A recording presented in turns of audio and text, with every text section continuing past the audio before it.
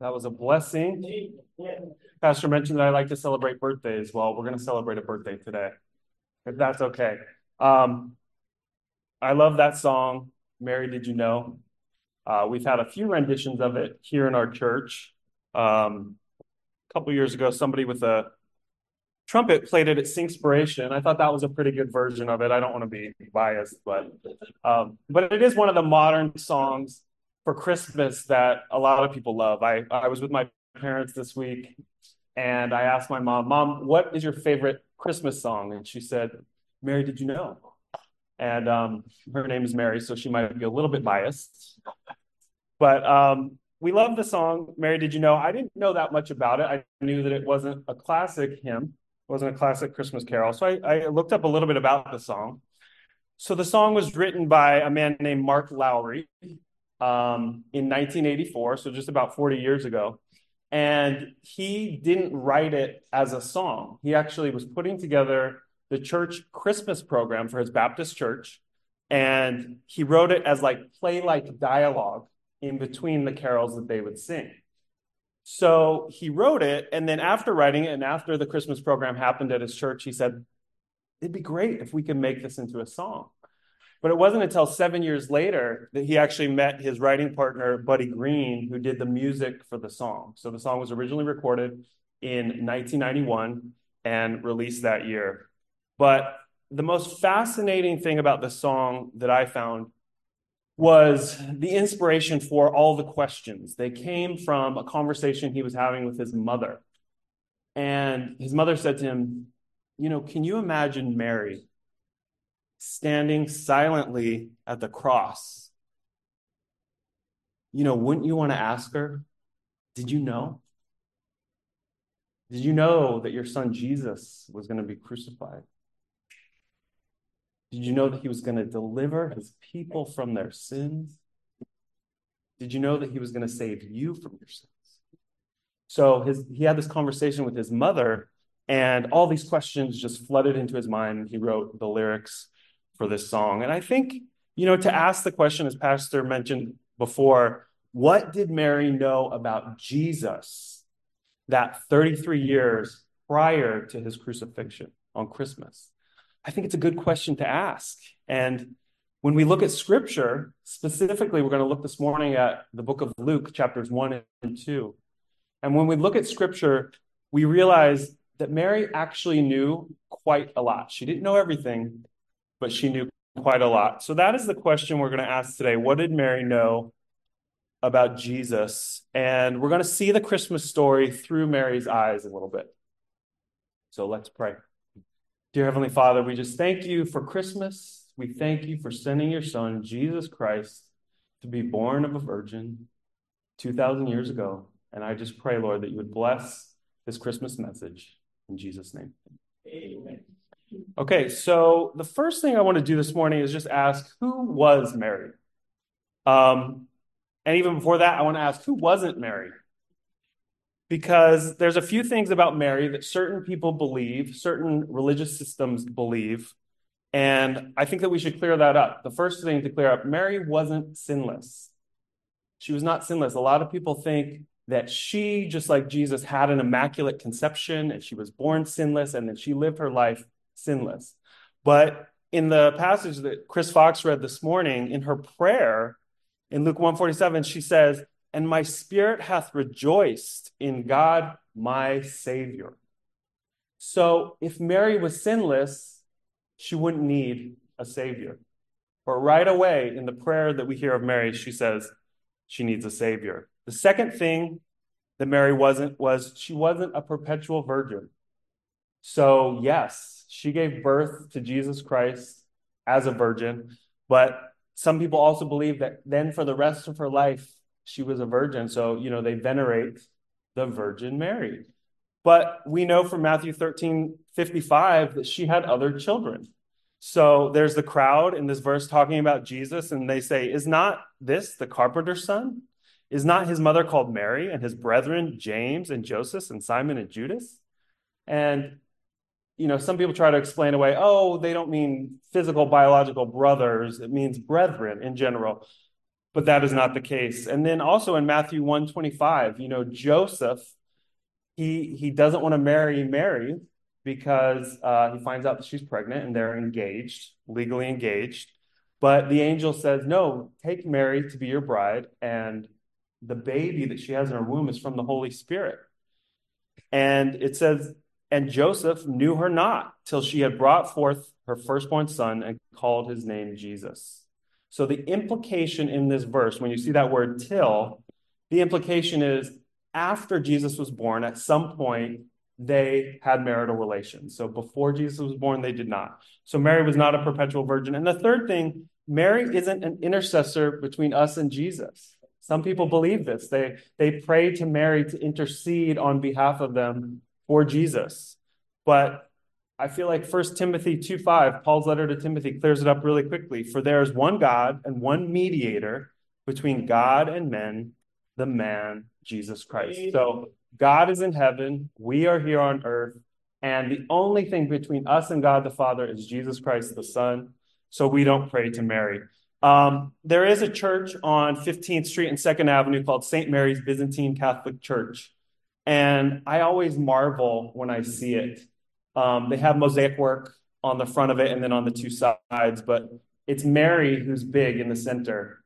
And then you see Jesus, a little mosaic of Jesus to the right. And they've gotten it all wrong. They've gotten it all wrong.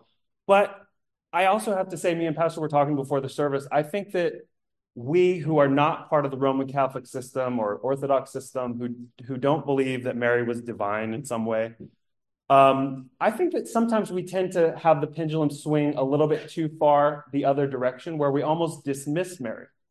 And I would just say, she was God's vessel that he used to bring Jesus into the earth. And if we can talk about and study and read the prayers and the narratives about Ruth and Esther and Hannah and other women in the Bible and other men in the Bible for that matter, then we can certainly look to Mary and gain some insight into Jesus. So who was Mary? So Mary was a righteous young woman, highly favored by God, and used as his vessel to bring forth his son, Jesus. And we learn a lot of that from the angel Gabriel, what he says about her. And then I like this verse, Luke 2:51. So when Jesus is 12 years old and they lose him, they forget him back in Jerusalem and he's in the temple. There's this whole thing that happens and it says, but his mother kept all these sayings in her heart. So we have to remember that Mary was the source of a lot of the information that we have, at least for the Christmas story. So many people believe that she was interviewed one-on-one from Luke or other writers of the Gospels. So Mary is the source of a lot of what we know. So what did Mary know about Jesus? So you can follow along with me in your notes if you'd like to. Hopefully the notes aren't too overwhelming, but if they are, you can just sit back and listen. So the first thing that Mary knew was the promises of Scripture.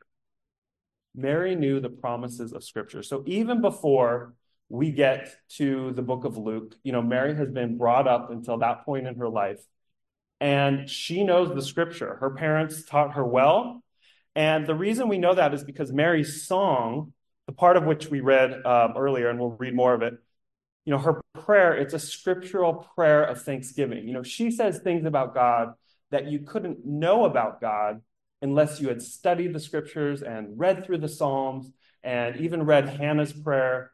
And so Mary is coming along in a long line of people who prayed in the Bible. So her prayer, for instance, in Luke 1:49-51 says, "For he that is mighty hath done to me great things, and holy is his name. And his mercy is on them that fear him from generation to generation. He hath showed strength with his arm. He hath scattered the proud in the imagination of their hearts." So Mary knew the promises of Scripture, and many of the things she would have known were the prophecies, the Old Testament prophecies about Jesus. Earlier this morning, we had our city youth class, and Emmanuel taught, and I said, just come up with some sort of Christmas lesson. Let's take a break from the curriculum. And he taught on the Old Testament prophecies of Jesus. So Mary would have known Isaiah 7:14, that Jesus was going to be, the Messiah rather, was going to be born of a virgin. She would have known Micah 5:2, that the Messiah was going to be born in Bethlehem. She would have known Genesis 3:15, that the seed of the woman would eventually crush the head of the serpent. But one of the promises that she actually references in her song and her prayer is from Genesis 12:3, where it says, "And in thee shall all the families of the earth be blessed." So God is talking to Abraham here, and he's saying that in thee you're going to be blessed. The world is going to be blessed. So Mary knew the scriptures, and if you're following along the notes, Jesus, the seed of Abraham, would bless all the families of the earth. And we know that Mary knew this because she said in Luke 1:54 and 55, "He, God, hath helped his servant Israel in remembrance of his mercy, as he spake to our fathers, to Abraham, and to his seed forever." Okay, so the second thing Mary knew was the pronouncement of Gabriel. Mary knew the pronouncement of Gabriel. So, as you know, angels appeared in the Old Testament. Most of them were unnamed. We can think of Jacob and his dream in Genesis 28, where angels are ascending and descending on the ladder, going up to heaven, coming back down to earth. We think of Elijah being fed by an angel as he's under a tree and he's about to go on a 40-day fast. Or Daniel. You know, Daniel, when he's in the lion's den, he says God sent his angel to close the mouth of the lions. There's also the angel of the Lord. This is one who most biblical scholars believe is God himself, because this angel appears to people and then speaks as God in the first person. So we think of, Abraham. He entertained angels. There were 3 angels, and one of them spoke to him as from the perspective of God. Moses met the angel of the Lord in the burning bush in Exodus. And then Gideon was at a winepress threshing wheat when the angel of the Lord appeared to him. And then there are 2 angels in the Old Testament that are named, the angel Gabriel and the angel Michael. And we learn about them in the book of Daniel. Gabriel comes to Daniel and Michael helps him along the way. And he explains to him this vision that Daniel has of the end times. So it's interesting, though, because there are angels in the Old Testament, it's pretty sporadic. There may be hundreds of years in between angel appearances. And then we get to the New Testament, and the Christmas story is just flooded with angels. At the beginning of Luke, Gabriel appears to Zacharias, who's Jesus' uncle. He appears to Mary in the scene that we're going to speak about. He speaks to Joseph, Mary's husband, in a dream, telling him to marry Mary. And then, of course, the famous story of the shepherds, the angels appear. So in this pronouncement from Gabriel, he appears to Mary, and it says in Luke 1:28 through 31, "And the angel came in unto her and said, Hail, thou art highly favored. The Lord is with thee. Blessed art thou among women. And the angel said unto her, Fear not, Mary, for thou hast found favor with God. And behold, thou shalt conceive in thy womb and bring forth a son, and shall call his name Jesus. He shall be great, and he shall be called the Son of the Highest. The Lord God shall give unto him the throne of his father David, and he shall reign over the house of Jacob forever, and of his kingdom there shall be no end." So Mary then questions Gabriel. She says, how can this be? I'm not married. I've never known a man. How could it be that I'm going to bring forth this son? And Gabriel says, "The Holy Ghost shall come upon thee, and the power of the highest shall overshadow thee. Therefore also the holy thing which shall be born of thee shall be called the Son of God." So Mary knew the pronouncement of Gabriel that Jesus, the Son of God, would rule an everlasting kingdom. Jesus, the Son of God, would rule an everlasting kingdom. So 90-second art history break here. If you don't like art history, you can take a 90-second nap. Most of the paintings I'm going to show you today, they're from an artist called El Greco. And that's not his name, but that's what we know him as. His name was Dominikos Theotokopoulos. That's my best pronunciation. He was from the Isle of Crete, but he trained in Italy. And, when he introduced himself as Dominikos Theotokopoulos, they said, "You're the Greek guy." And so in Italian, El Greco means the Greek. And he's known for the way that he paints light. The light shimmers in the sky, on the clouds, on the fabric. He's known for his elongated figures. And he's actually one of my favorite artists. This painting here of Jesus, it's my favorite painting of his. I've never seen it before in person. It's in Ireland. I've seen versions of it. But It's called the Salvator Mundi, which is the savior of the world. And it's a common theme in art, actually. You'll see it from other artists, where you see Jesus and he's holding up the sign of the Trinity, and he has his hand on a ball or a globe, and it indicates that he has the power over the world and he's the savior of the world. There's another painting of the Salvator Mundi by Leonardo da Vinci, and this one was done about 100 years prior. And some of you may know this is the most expensive painting that was ever sold. So in 2017, Christie's put it up for auction, and they sold it for $450 million. So $500 million was spent, and it's a surprise who bought it. It's the crown prince of the Kingdom of Saudi Arabia. His name is Mohammed bin Salman. So go figure. He, I'm sure, wants his kingdom to last forever, but it's going to be Jesus's kingdom that actually lasts forever. So the third thing that we know that Mary knew was the proclamation of Elizabeth. So the proclamation of Elizabeth, as Chris read this morning. So at the end of Gabriel's visit to Mary, he says, now go to your cousin Elizabeth. And cousin could be relative. We don't know exactly how they're related. But go and visit her. She's actually pregnant too. And this would have been a surprise to Mary because Elizabeth was known that she was barren. It was known among the people. She was older, she was barren, but she was also righteous. And so God answered this prayer that she would be pregnant too. And Gabriel said, for with God, nothing shall be impossible. So Elizabeth had this miracle 5-6 months prior. And, when she became pregnant in Luke 1:25, she said, thus hath the Lord dealt with me in the days wherein he looked on me to take away my reproach from among men. So one young girl who's having this miraculous pregnancy is going to meet her relative, an older barren woman who also has a miraculous pregnancy. And it says, it came to pass that when Elizabeth heard the salutation of Mary, the babe leapt in her womb, and Elizabeth was filled with the Holy Ghost. And she spoke out with a loud voice and said, blessed art thou among women, and blessed is the fruit of thy womb.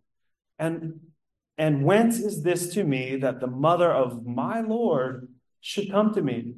For lo, as soon as the voice of thy salutation sounded in my ears, the babe leaped in my womb for joy. So I think it bears repeating that this is an amazing, amazing thing. That a baby in a mother's womb would leap at the sound of Mary's salutation as she comes in the house. And I had an experience last week that, not as dramatic, of course, but it was a pretty dramatic experience. So many of you guys know Reggie is visiting us. He's a member of our church, but he's been in Texas for almost a year and a half. We haven't seen him.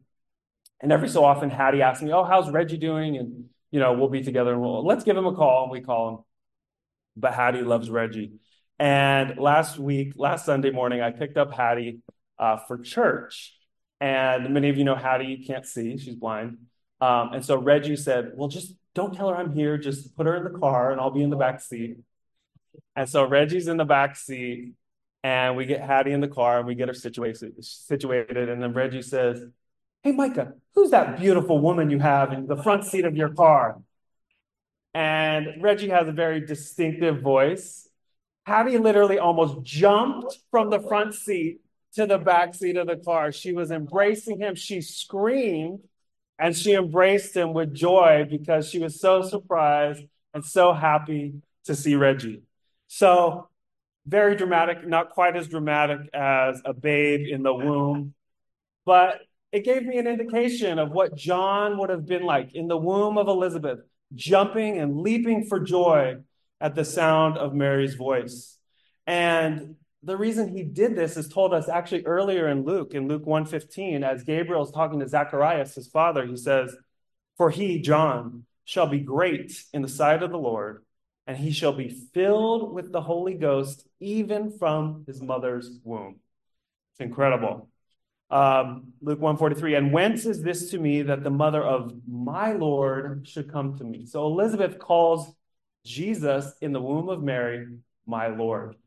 I looked up the Greek here, and Elizabeth uses the same phrase that Thomas uses in the famous verse, John 20:28.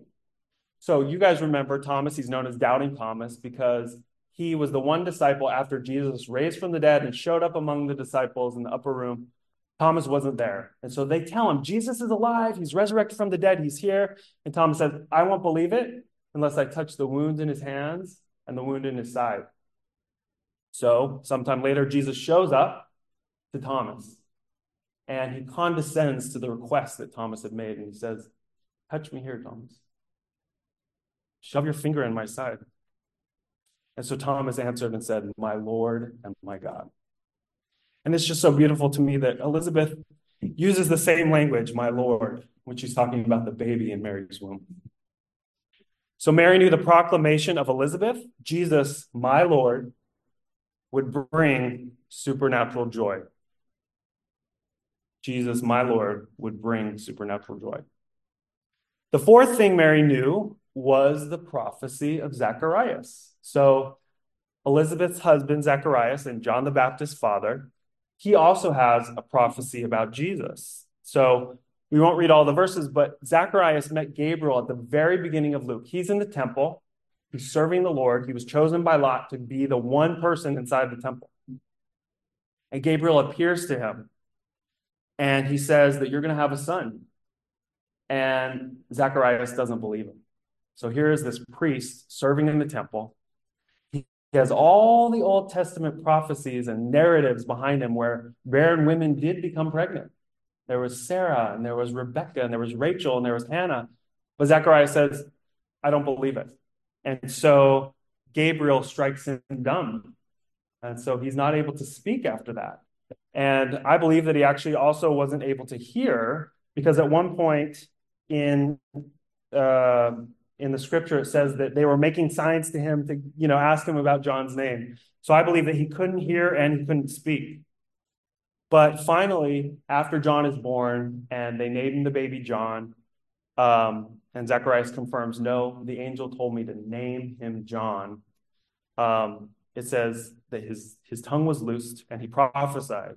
And John's father, Zacharias, was filled with the Holy Ghost and prophesied, saying. So I just want to make a quick comment about the Holy Ghost in the Christmas story. I've known the Christmas story my whole life. Probably you guys have too. And this season, as I was studying Luke, I just was shocked. God really showed me how much the Holy Spirit worked in the Christmas story. So we, of course, know that people in the Old Testament, there were people filled with the Holy Spirit. There were judges like Samson, kings like David and Saul, and prophets. But it wasn't a commonplace occurrence. Again, it could be hundreds or thousands of years between occurrences, at least recorded, where the Bible says that somebody was filled with the Holy Spirit. But here we are in the Christmas story, and John the Baptist in the womb is filled with the Holy Spirit. Mary is overshadowed by the Holy Spirit, becomes pregnant. Elizabeth, it said, was filled with the Holy Spirit, and now Zacharias is filled with the Holy Spirit. As far as John, sometimes I think Pentecostals think they have the corner on the Holy Spirit, but John the Baptist, the very first Baptist in the womb, was also filled with the Holy Spirit.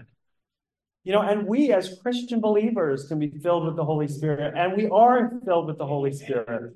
So the same Holy Spirit that filled those in the Old Testament, the same Holy Spirit of God lives in us. And we have to remember that at Christmas, especially when we read the book of Luke. So Zacharias' prophecy. I was also surprised to remember that his prophecy doesn't focus so much on John the Baptist. Yes, it mentions John the Baptist, but the prophecy itself is more focused on the one that John the Baptist came to prepare for. So Luke 1:68 through 69 and 74 said, Blessed be the Lord God of Israel, for he hath visited and redeemed his people, and hath raised up a horn of salvation for us in the house of his servant David, that he would grant unto us that we, being delivered out of the hand of our enemies, might serve him without fear. So Mary knew the prophecy of Zacharias that Jesus, the horn of salvation, would deliver his people. Jesus, the horn of salvation, would deliver his people. So the fifth thing that Mary knew was the praise of the shepherds. Mary knew the praise of the shepherds.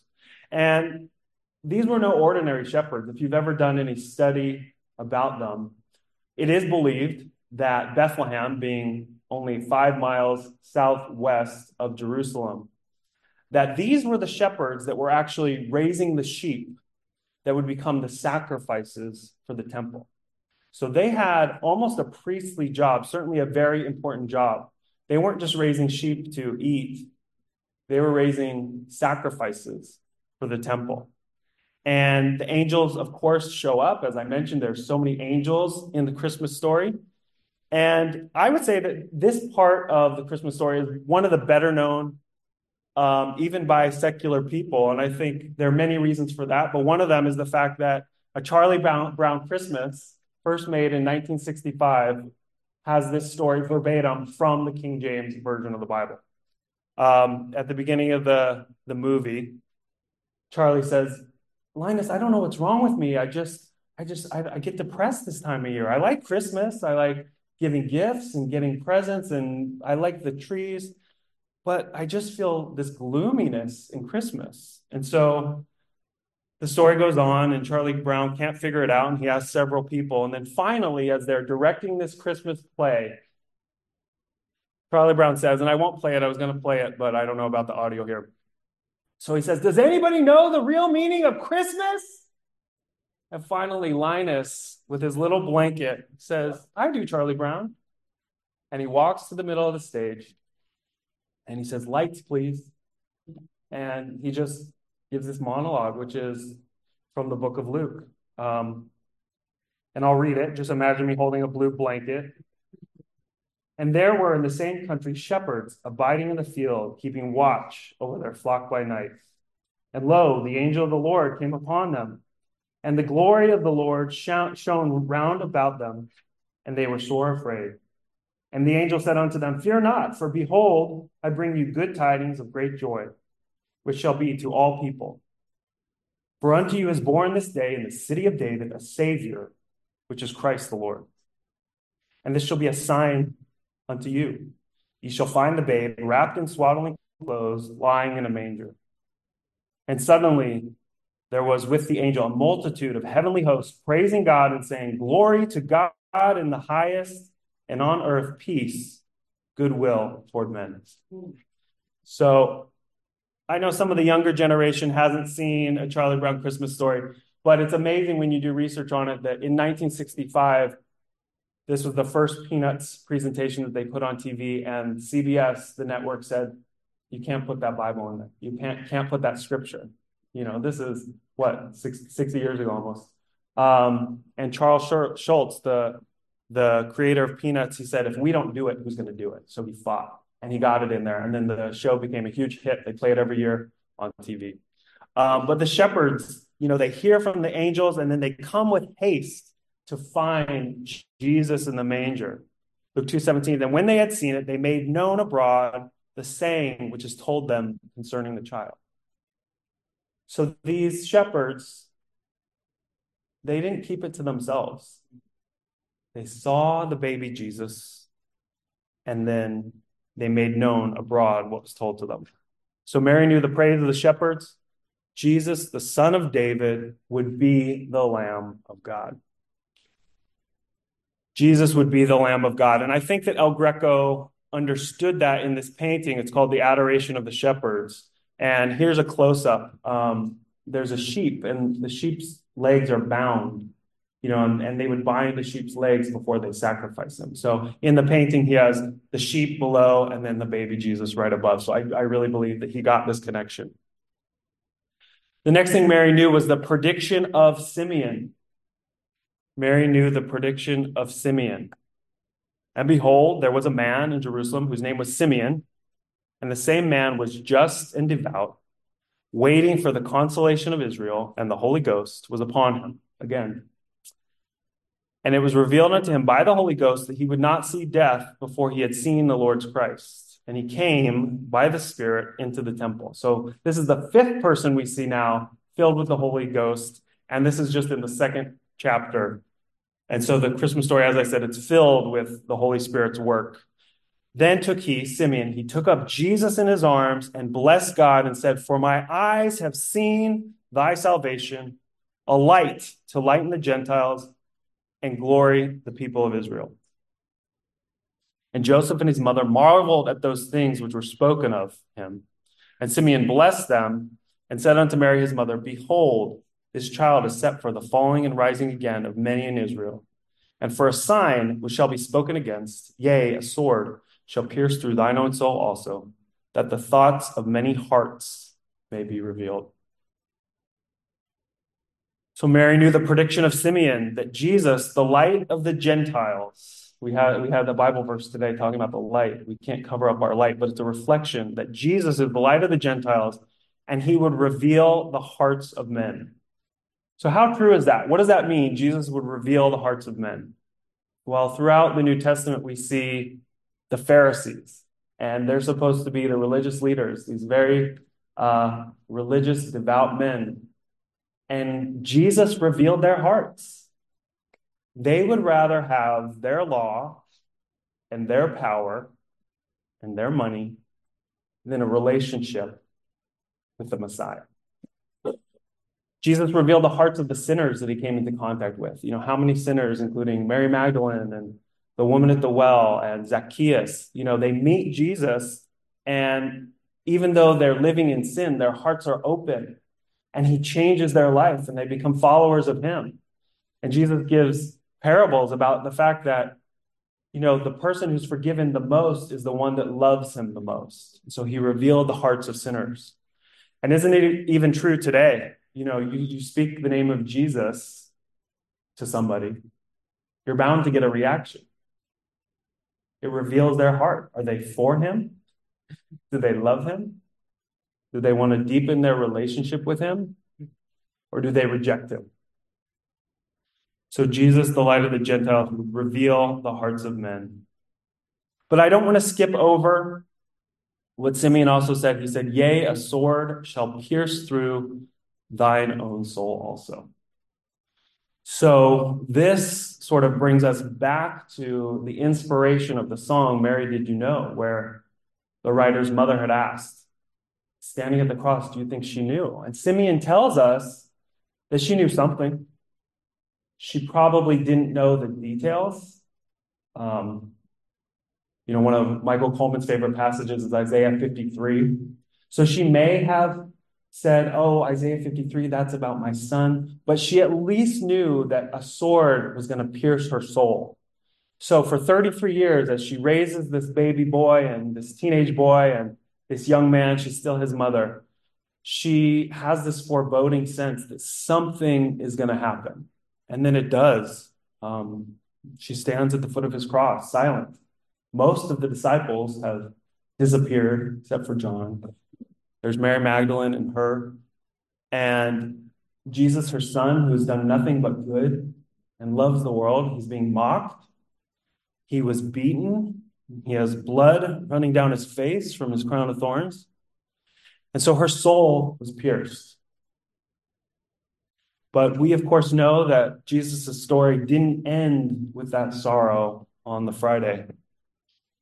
The fact that he carried his cross and willingly gave up his life was not only prophesied, but it was God's plan all along, all the way back to Genesis, when the seed of the woman was going to be he was going to be bruised by the serpent. So this is the bruising where Jesus was crucified. But 3 days later, of course, the resurrection.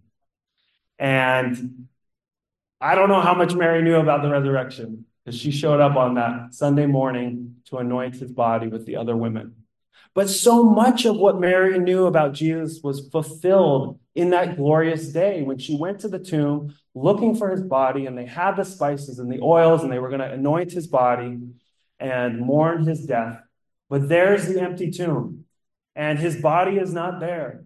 And not too long after that, Mary saw the risen Christ, her son, in his risen body, and glorified him. But back to the Christmas story, the last thing I want to mention this morning that Mary knew was she knew the profession of Anna. Mary knew the profession of Anna. So here is this woman. The Bible tells us she's 84 years old. She had been a widow from her youth. When she was very young, her husband died. And we know that in Israel, in that culture, that a widow was pretty much considered destitute. And oftentimes she would get remarried just so she could have a life. Well, Anna didn't. She made God her heavenly husband. And she would go to the temple and she prayed and she fasted daily. So here is this woman, and she walks in at the same time where Simeon is giving this prophecy about Jesus. And Luke 2:38 says, then she, coming in that instant, gave thanks likewise unto the Lord, and spake of him to all them that looked for the redemption in Jerusalem. So again, she didn't keep Jesus to herself. She let her light shine. And Jesus, the Redeemer of Israel, he would be found by all who search. She said, if you're looking for him, I found him. So Jesus, the Redeemer of Israel, would be found by all who searched. You know, and at 84 years old, I don't believe that she was old enough to live until she saw Jesus' crucifixion and resurrection, but she knew that he was the Redeemer of Israel. She knew that because she had been praying and fasting, and the Bible even calls her a prophetess. So the original question, what did Mary know about Jesus? I hope that you can walk away saying to yourself, Mary knew a lot. She had all these sources of information. She had angels. She had shepherds. She had family members. She had people that she had never met in the temple. But even more important than the question, what did Mary know, is what do you know about Jesus? So that is the question to ask yourself. What do you know about Jesus? I hope you know at least as much as Mary did. I hope you know that Jesus is the horn of salvation, the light to the Gentiles, the Redeemer of Israel, Son of God. I hope you know that Jesus would and will bless all the families of the earth, including your family, that he will rule an everlasting kingdom, that he will reveal the hearts of men, and that he will be found by all who seek him. Jesus is the Lord of the barren and the babies, the unwed and the widow, the prophets and the priests, the angels and the shepherds. Can you say today that he is the Lord of your life? Can you say, like Thomas did and Elizabeth did, my Lord? Can you say that? If you can't, today is the day. The Bible says today is the day of salvation, and you can give the Lord Jesus a birthday present by making him your Lord. So what is your response to Jesus? Is it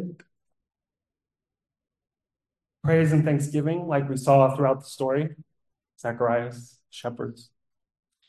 Is it that you are going to go and tell people about the Lord? Like Anna. I hope, most of all, that it's joy. That spiritually you will leap for joy. Let's pray.